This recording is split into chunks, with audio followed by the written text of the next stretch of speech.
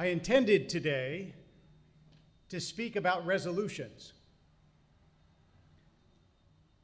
I was going to talk about the way resolutions are successful or not successful and give a few tips like go easy. Don't make overly grand declarations that you then have to take back. But I was derailed by reading a column yesterday that came online from Peggy Noonan at the Wall Street Journal. And it's not actually her words, because most of the column is not what she wrote, that I want to share with you, because this seemed to me so much better of a New Year's message than just some rabbi's suggestions about how to change your life.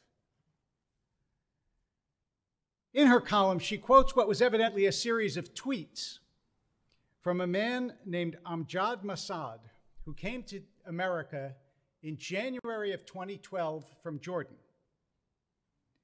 He settled in New York and then moved to Silicon Valley. 5 years ago, he became co-founder and CEO of Replit, whatever that is. It offers tools to learn programming, and it employs 40 people.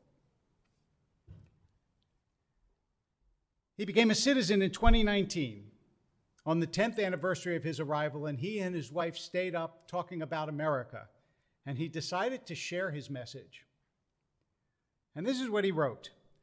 I landed in the United States 10 years ago with nothing but credit card debt. But here are 10 things I love about this country. Work ethic. The first thing I noticed is that everyone, regardless of occupation, took pride in doing a bang-up job, even when no one looked. I asked people, why do you pour everything into a job when it's seemingly thankless? And it was like asking a fish, what is water?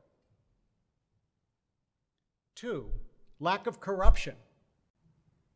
In the 10 years I've been in the United States, I've never been asked for a bribe. That, I think, is something that someone who grew up here wouldn't notice as much as somebody who came from elsewhere. I, too, have never been bribed, but I never really thought about it until I read this. By the way, I'm available. You want an Aliyah? Win-win mindset.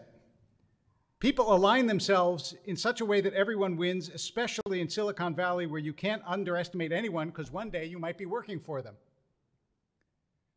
Rewarding talent. From sports to engineering, America is obsessed with rewarding talent. If you're good, you'll get recognized. I'm abbreviating some of these. 5, open to weirdos. You never know where the next tech, sports, or arts innovation will come from. America had to be open to weirdness. Weirdos thrive without being crushed. From dropouts to artists, they're awesome. Forgiveness. Mistakes that people make, the culture here values authenticity, and if you're authentic and open about your failures, you'll get a second chance and a third chance. Basic infrastructure. Parks are clean, subways and buses run on time, utilities and services work.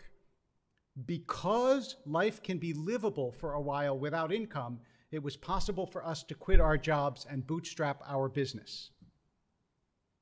Optimism. When you set foot in the United States, there's a palpable sense of optimism. People believe that tomorrow will be better than today. When we started up, even unbelievers encouraged us. Access to capital. It's a lot harder to try to change the world without capital. If you have a good idea and a track record, someone will be willing to bet on you. And freedom. Clearly a cliche, but it's totally true. None of the above works if you're not free to explore, to tinker, to build companies, to move about freely. I still find it amazing that if I respect the law and others, I can do whatever I want without being compelled and restricted. Now, he wrote all this saying some of these things are in danger from various ideologies and people, and we all emphasize and we read and talk all year long about the dangers. the way in which people make it harder for other people to say what they want, to think what they want, to build what they want. And because there is this constant drumbeat of criticism, when I read this, part of me was surprised. But I shouldn't have been. Because it depends where you come from, as you know. I shared with the Bar Mitzvah family that a couple of weeks ago I was in Dubai and I came back and I spoke to somebody who spends a lot of time in the Middle East and lived in Dubai for 5 years. And I said, look, it's a really neat place, amazing what they've done in 25 years, but it's basically Las Vegas-y without the casinos. And he said, that's because you came from LA. He said, but fly to Dubai from Yemen or from Riyadh, and it's a miracle. And I thought, I was surprised because I grew up in Philadelphia. But come from Jordan, like this man did, and we live in a miracle.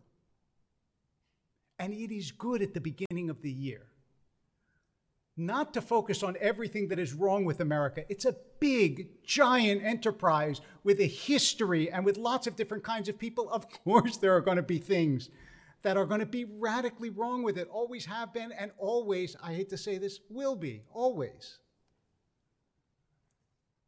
But it is astonishing how much we get right. It is amazing to begin the year listening to someone who came from a place where these things are not possible, as some of you did, and to live in a place where all these things can happen, where in 10 years, this guy who came with nothing can run a company and end up with his words on Twitter and then in the Wall Street Journal for the entire world to read. What a miracle this country is. And nobody should know that better than the Jews. Any Jew who lives in America and is not grateful in America is foolish or ignorant. After all, when he says that America tolerates weirdos, in history, guys, Jews are weirdos. And look where we are and what we've done. So for now, forget advice about resolutions. All I really want to say on this January 1st, 2022, in the midst, in many ways, of a pandemic and difficulty and struggles and arguments and anger and all the problems we have, is not even God bless America.